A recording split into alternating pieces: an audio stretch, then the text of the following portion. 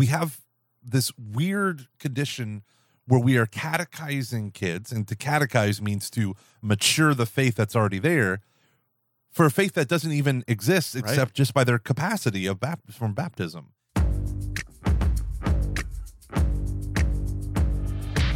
Welcome to Every Knee Shall Bow, an awesome new podcast, at least I think it's awesome, about evangelization and discipleship and proclaiming the kingdom of God. And I am Dave Van Vickle. I'm coming to you from Pittsburgh, Pennsylvania, and I'm joined by my co-host, Michael Gormley, who, in case anybody's wondering, Gomer was named after a harlot from the Bible. It's well, true. He wasn't really, but that's his nickname. No, I was. That's where the nickname comes from. I was yeah. directly nicknamed after the prophet Hosea was commanded by God to marry a prostitute named Gomer, and my last name is Gormley, and I had a friend in high school, in Catholic school, who decided he would give me that nickname. And then when I went to Franciscan, there were a million Michaels, right, but only one Gomer. Right. So here's a funny story from this a couple weekends ago. Dr. Scott Hahn came to my parish, and we had this big presenter series and all this stuff. And it was so funny because I walked up to him right before his talk began, and I introduced myself. I was one of the people putting on the event. And he goes, "Michael Gormley, do you still go by Gomer?" That's awesome. And I said, "Unfortunately for my mom, yes, I do." Yes. Right. So we're in season 1. Everything is focusing on evangelization.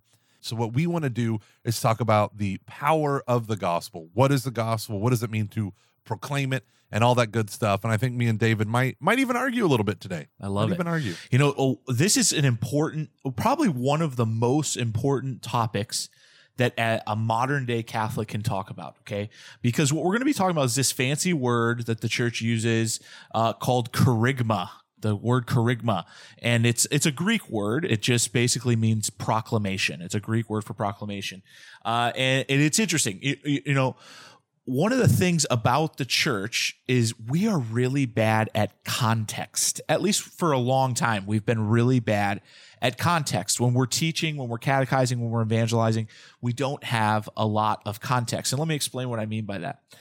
We've all of us. We've all been watching, you know, at some point, some kind of a sporting event, or maybe you've been at an event and you've seen the one guy who's sitting there and he has a big poster or a sign and it says John 3:16, the most famous Bible verse of all time, John 3:16. And you all know it, you know, for God so loved the world that he gave his only son, that whosoever believeth in him might not perish, but have eternal life. Why does that guy have that sign? Why does that crazy guy show up to these football games and hold that sign? It is because that man believes that within that verse is contained the gospel message. The gospel message, right? That God loves you, has a plan for your life, and that you are in need of a savior, and that savior is Jesus Christ, and that Jesus came to die for us, and that if we repent and turn to him, that we can be saved.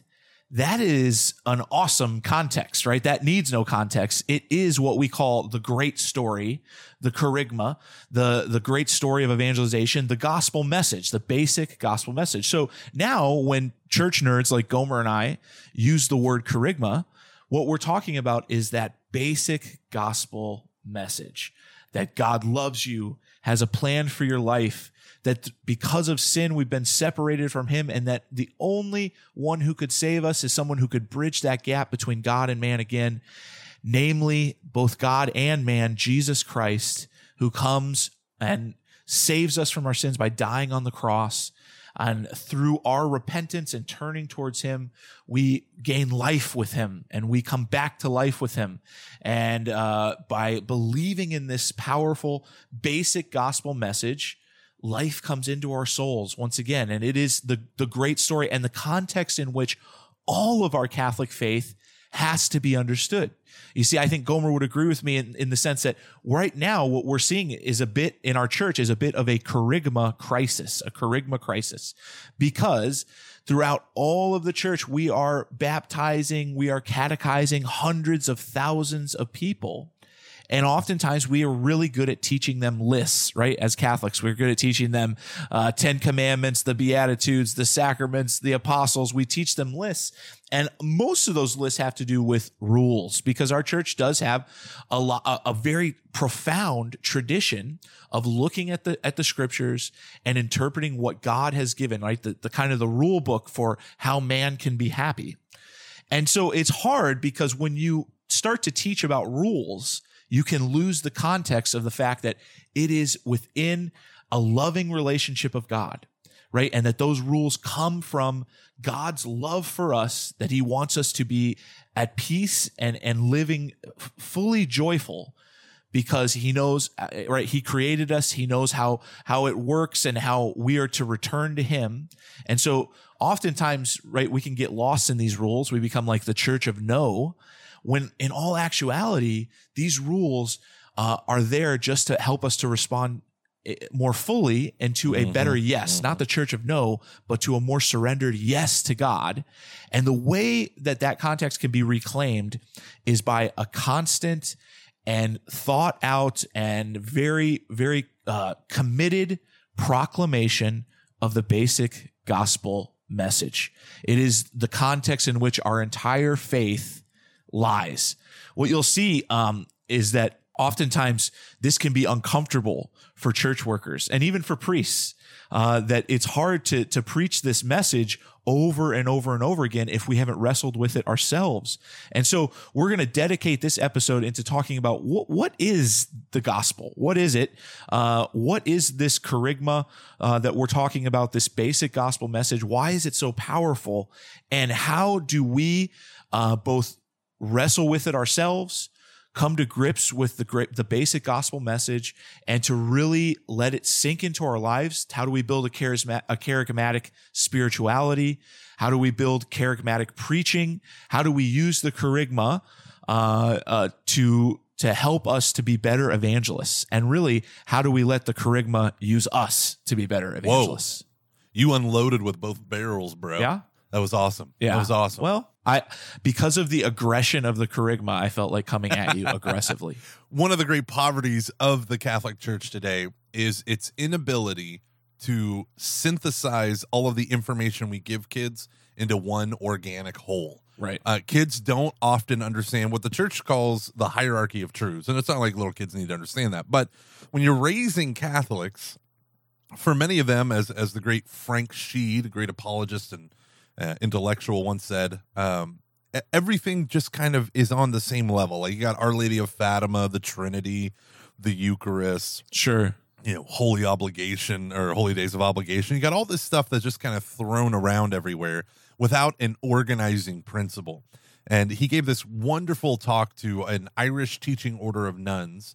And the name of his talk was called, "Are We Really Teaching Religion?" And I had to give a response paper on it in college, and I wrote, and the title was, "Am I really writing a paper?" You think you're so funny. You think you're so funny. I got 5 points off for being cocky. I would have given you 10 points off. And I deserved it. Oh, young Gomer was a moron. And so one of the things that he says is he goes, here's the principle that kind of helps us organize this: the union of man with God in Christ Jesus. Yep. And he says, when you take that simple thing, you break it down. What is this union? Who is man? Who is God? And what did Christ Jesus do to unite man to God in himself? And this, once you begin to see this, you can then understand things as crazy as the Code of Canon Law and the papacy, to things like proclaiming the gospel. And when you look at the writings of Pope John Paul II, especially this one document that I read typically at the beginning of every new school year for me as a suburban parish, everything revolves around the school. And so every August or September, I bust out Catechesi Tradendae on catechesis in our time from Pope John Paul II. And he has these two paragraphs, 19 and 20, that are so critical. But in it, he essentially says that we have this weird condition where we are catechizing kids, and to catechize means to mature the faith that's already there, for a faith that doesn't even exist right, except just by their capacity of from baptism. And so here we are, we have these essentially what Pope Benedict called baptized pagans. We have people who have no idea who Christ is, do not have a living and vital relationship with him. And we're trying to teach them how to live the Christian life without giving them the power of God for salvation, without giving them the Christian life. And so they don't have faith. And the author of Hebrews was clear, without faith, it is impossible to please God. Yeah. St. James said faith without works is dead, but we need to understand that faith is the groundwork of the Christian life. Right. Without the foundation, there is nothing to be built upon it. And so you baptize the person, and then we never propose to them this kerygma, the basic gospel message. Yeah. Yeah, absolutely. And I think it's just so they can understand the gravity of this situation, right? St. Thomas, he would talk about this idea of latent grace, right? That faith is kind of a grace activator. That when we believe in Jesus Christ, that is what makes the sacraments really work as far as the grace communicated to us. We have to actually believe, right, in this. And so think about what's happening if we don't give people a chance to believe in the gospel and to experience the power of the gospel. Then we're baptizing them, giving them first reconciliation, communion, marriages that aren't receiving sacramental grace, all these different things, because they haven't entered into a life of faith where the grace that is waiting for them, right? Our church is just full of Jesus, that Jesus is just waiting for them. And that belief is what activates that grace inside of these people. So imagine just having a car that would be amazing working, but you have to put the gas in it, right? The kerygma is the fuel, it's the fire, and it's what makes it work. None of this is going to work. And all of our programs, processes, plans for catechizing the youth, challenging the next generation, none of it works if we do not give them the basic gospel message. So much of what we do in the Catholic Church is just push people along, like, do they know enough about God? Do they know enough about the church? Do they know enough about this? And there's no enough about, but without the kerygma, it's not organized together. It's not, it makes no sense ultimately. Right. And so part of giving people the good, rich, solid catechesis that a lot of like hardcore Catholics love is about the organizing principle at the center of it all has to be Jesus Christ and our ability to be in communion with him. And when we remove that, we remove everything. The whole thing falls. Right. I think of it in terms as a parish employee, and I propose the gospel over and over and over and over again. Every single time I'm in front of a crowd, that's what I do. And so one of the things that I do before I get up in front of a crowd of baptized Catholics is I pray to Christ and I say, Lord Jesus, your spirit dwells in them by virtue of their baptism and maybe nothing else. Oh gosh, yes. So you already are behind enemy lines. You've already infiltrated the human heart. Right. Now help me, Lord, to reach out and stir up into flame the gift of God that's already within them. And I think it's interesting. As you say that about the enemy lines, okay, and I think we'll see. I have learned about the kerygma basically because of that, right? People, a lot of the people that I work with, a lot of the people that I meet with are people who are suffering from severe, what we would call spiritual disturbances, or, that they're under attack by evil. And it's amazing to me because you can have a normal conversation with a person and nothing's really affecting this person. But if you tell them the basic gospel message, oftentimes that is enough to heal all that ails them, right? What you see is in these people who are suffering enormously, maybe because of a mistake they made in the past or because of, dabbling around in occult activity or something like that, that the basic gospel message, right? God loves you, has a plan for your life, died for your sins, and all you have to do is repent and have this beautiful relationship with him.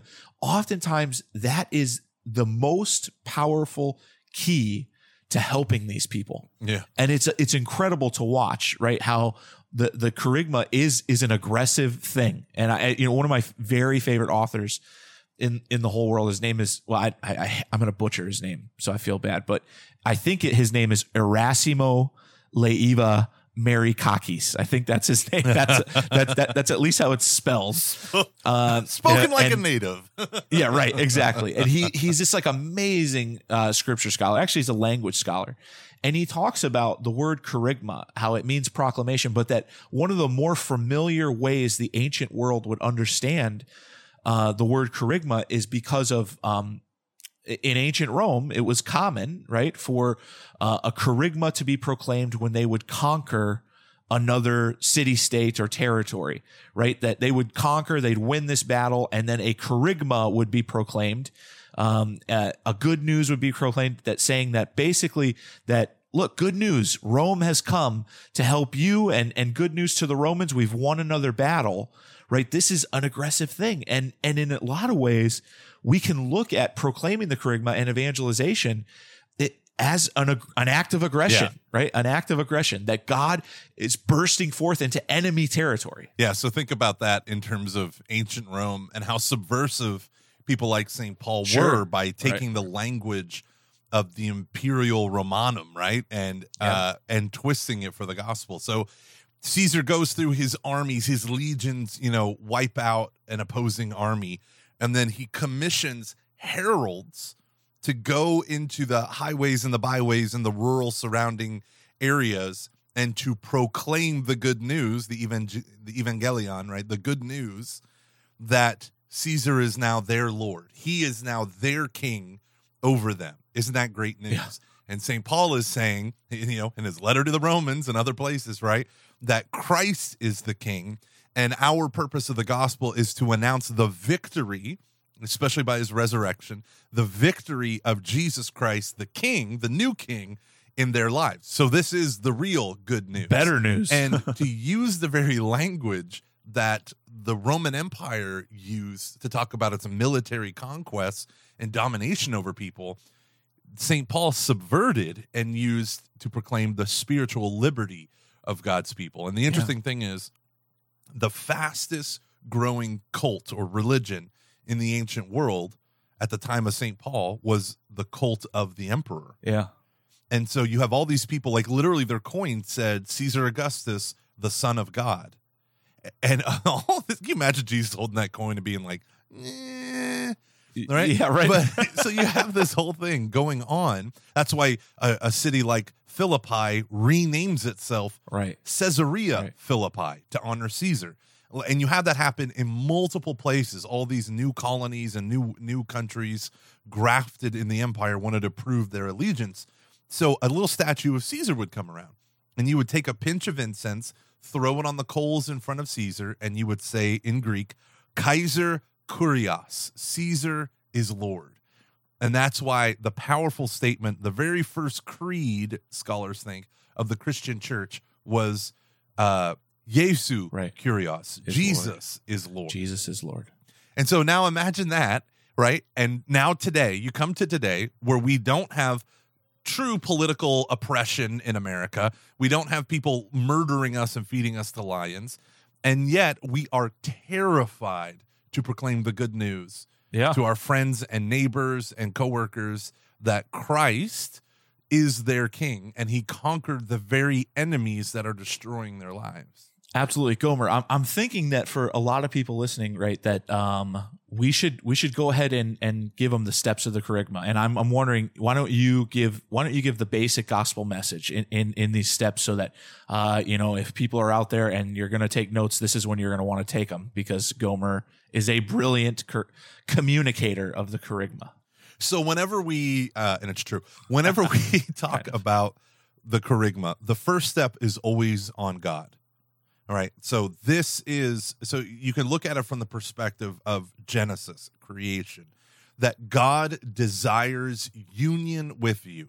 Okay. God desires union with you, and that union is the divine grace in your life. Right.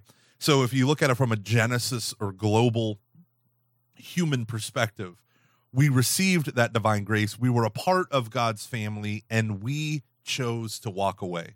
Now, you might get fussy at blaming someone named Adam or Eve or whatever, our primal parents in the original fall. But the idea is you and I choose to walk away from God every day in our own sins. So the kerygma is not just about look at the goodness of God and the desires he has for us to be united to us. It's also about putting that lens on ourselves and how we so often reject God's fatherhood over us.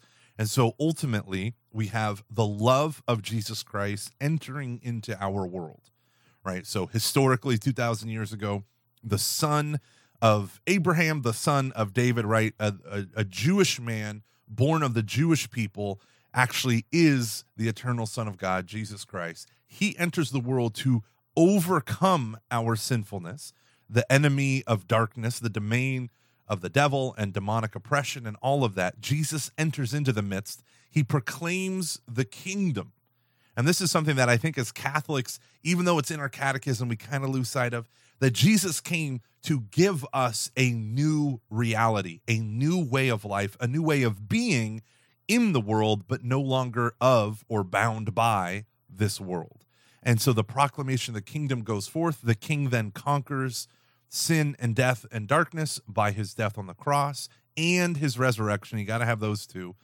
And then sends us his spirit so that we can be truly united to the Father in communion with God forever. Now, when you can break it down into the simple, what they call the 4 spiritual laws, it's a kind of a more modern American way. It was started in the 40s or 50s, but a way of presenting the gospel in a simple, God loves you, has a plan for your life.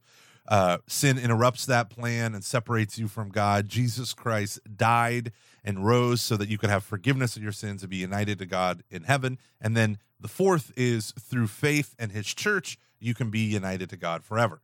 Now, one of the things that I think so many people leave out, or I should say 2 other things, is the notion of Jesus proclaiming the kingdom and that need for repentance of our sins. What do you think about that, Dave? Yeah, I always left out the proclamation of the kingdom. I did for a long, long time because for a long time I didn't know how to make that transition from kingdom to church, and that was hard. And I realized, what you don't do in the beginning, you make up for later. So it's always best it's always best to let the kerygma be the guide, right? To let Jesus's life be the guide. Yeah. And Jesus was proclaiming a kingdom. So why leave that out? There's no question about that. And I think the repentance part, I think it's just hard for people. Modern man does not like the idea of sin. So I think, most priests don't like the idea of, well, I shouldn't say that, but a lot of priests do not like the idea of preaching about sin anymore. And so we don't hear about it a lot. So the repentance part is hard, Yeah. Because it is the most difficult part of the kerygma to hear, Yeah, absolutely. And so I have 2 kind of things about repentance that I think are huge. So one day this priest had come to me and me and him were talking. We were at an event for parishes studying evangelization, all this stuff. And he said, Mike, I've been proclaiming the kerygma and people aren't responding, like Sherry Waddell in Forming Intentional Disciples said. There's no miraculous, recovery and conversion. And I said, okay, well, what are you saying? And he goes, well, I tell them that God is love and that God loves them. And I don't talk about God being judgmental and making them feel guilty all the time. And I go, whoa. Right. Do you ever preach repentance? Do you ever invite them into repentance? And I said, do you ever challenge them, like list sins and say, are you ready to give these up? Are you ready to walk away? And he looked at me and he got stone silent, like blood gone from face, mouth pressed closed. And he goes, I have never done that in 20 years of being a priest. Like for most of us Catholics, we think repentance is the thing you do in the confessional. We don't realize that in the catechism, it's repentance, inward sorrow over our sins, that sends us to the confessional. It's not a thing we do in confession, right? It's or our 15 minutes after confession where we do our penance. It's that interior sorrow for having offended our Father, right? So this notion of helping people into repentance needs to be key. In fact, I actually create an entire parish mission where I help people identify what is the number one thing in their life that they have to get rid of, that they have to bring God's grace and repent of.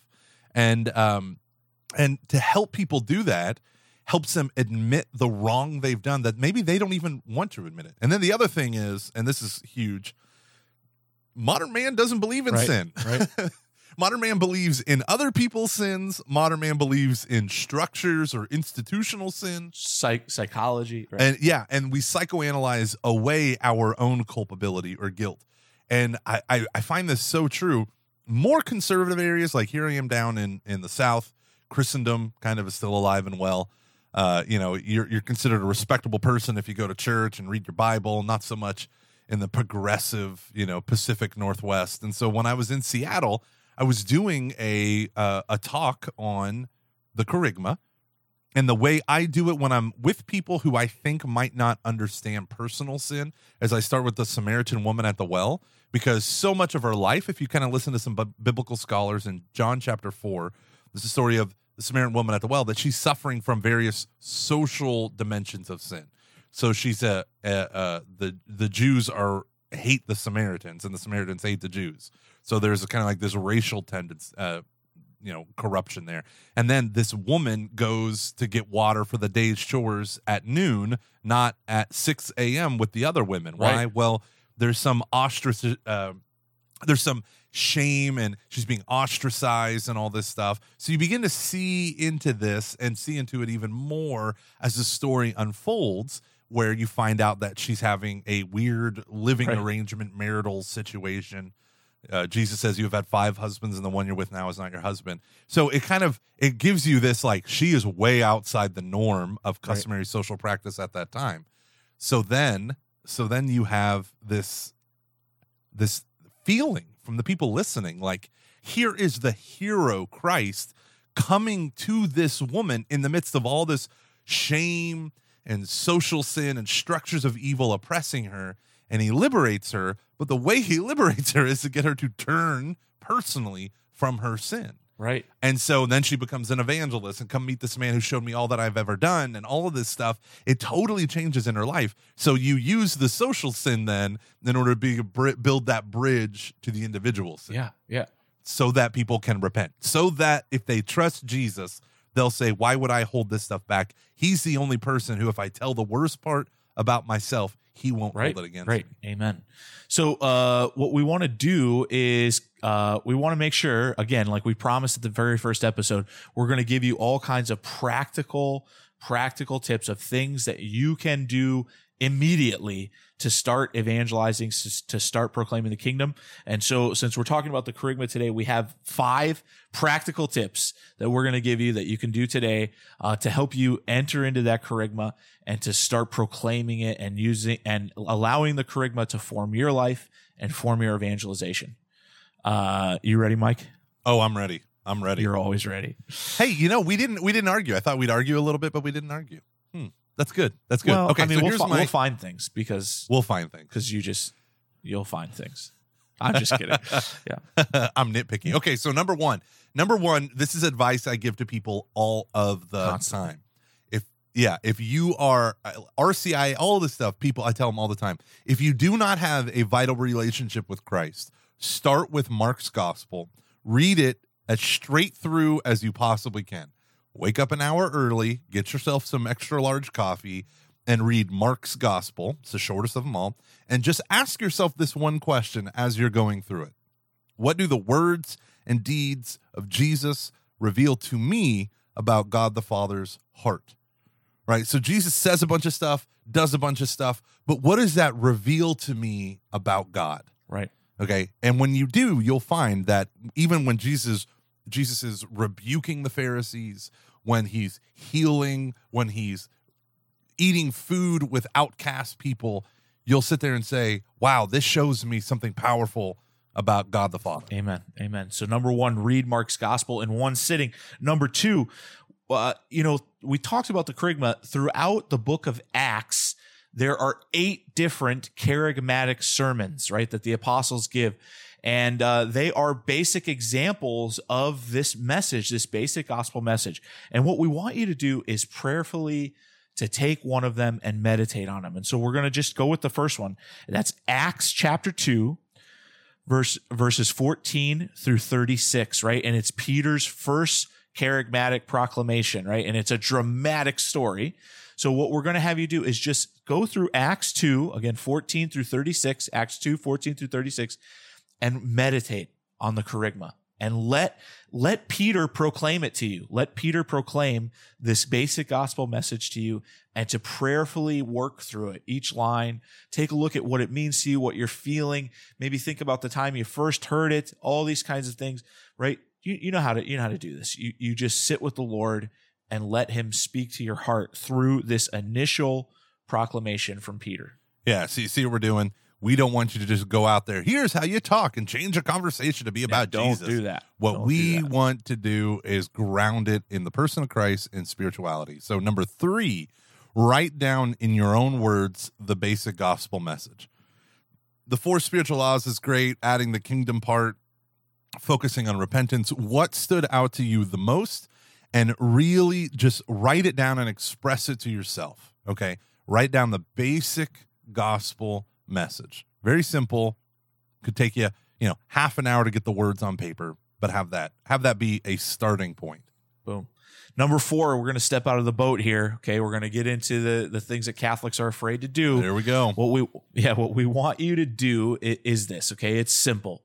We want you to intentionally go and ask someone if they have some need in their life that you can pray for, okay?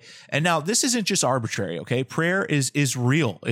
God wants us to cooperate through intercessory prayer in his plan. And so what we're doing here is we're breaking the ice here, and we're asking you to get out of your comfort zone. So what you could say is just maybe to a friend, a coworker, a family member who you've, probably haven't said this to before, and just say to them, is there anything I can pray for in your life, anything going on that you'd like me to pray for? And if you feel bold enough, go ahead and pray for it right then. If you feel bold enough, go ahead and pray for it right then. If this is a massive stretch for you, then just say, okay, I'm going to pray for it. And you can go back and pray alone in your room. But if you feel bold enough, you feel that push, go ahead right then and there to lead them in prayer and pray for that particular petition. Right. I love that. Getting out of the boat. So getting out of the boat. Now, this part is kind of a community takeaway. Do you have non-believers who are friends? The funny thing is, the more people are in church world, the less they have non-church world friends. Just natural, So what I would say is this: start to build a relationship with a non-believer by inviting them to do something that's mutually enjoyable, right? Invite a non-believer to a movie, or play bridge if you like bridge, or go golfing or something like that. The idea is you're forming relationships, not just so that you can evangelize them. The reality is being in a relationship with a Christian should be evangelizing, right? So right there at the heart of it is just invite someone who maybe doesn't have a strong relationship with Christ to something that's an activity that you share. Love your neighbor as yourself, full stop, right? So start there with that community. So number 5, Gomer basically said, get a time machine and go back and invite someone to play bridge. Old people do, and old people might listen to this. Ancient people, you just aged yourself like 50 years. Ancient people are still alive. They are called baby boomers. I don't even know what you play bridge with. Is it cards? It's a card game. Okay. I didn't know that. I don't even know. Every baby boomer listening to this, I want you to write David and say, bridge is a time-honored. Oh, please. Please don't do that. Bridge and canasta.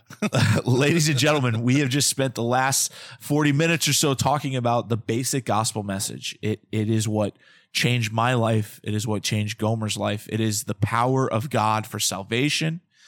It is what that crazy guy at the football game has on his sign, John 3:16, proclaiming that God loves you and has a plan for you, and that sin has separated us from him.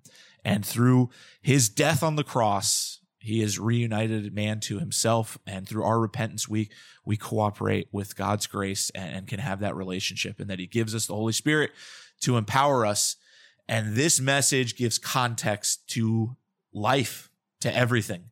This is what makes life meaningful. So we hope that you've learned something and that you've enjoyed. Please try those 5 practical tips. Those are things that are really going to help you. Again, Gomer and I have been doing this for a long, long time. We wouldn't just give you busy work. These are things that we wish we would have learned at the beginning, so we wouldn't have made so many mistakes, or at least I wouldn't have made so many mistakes.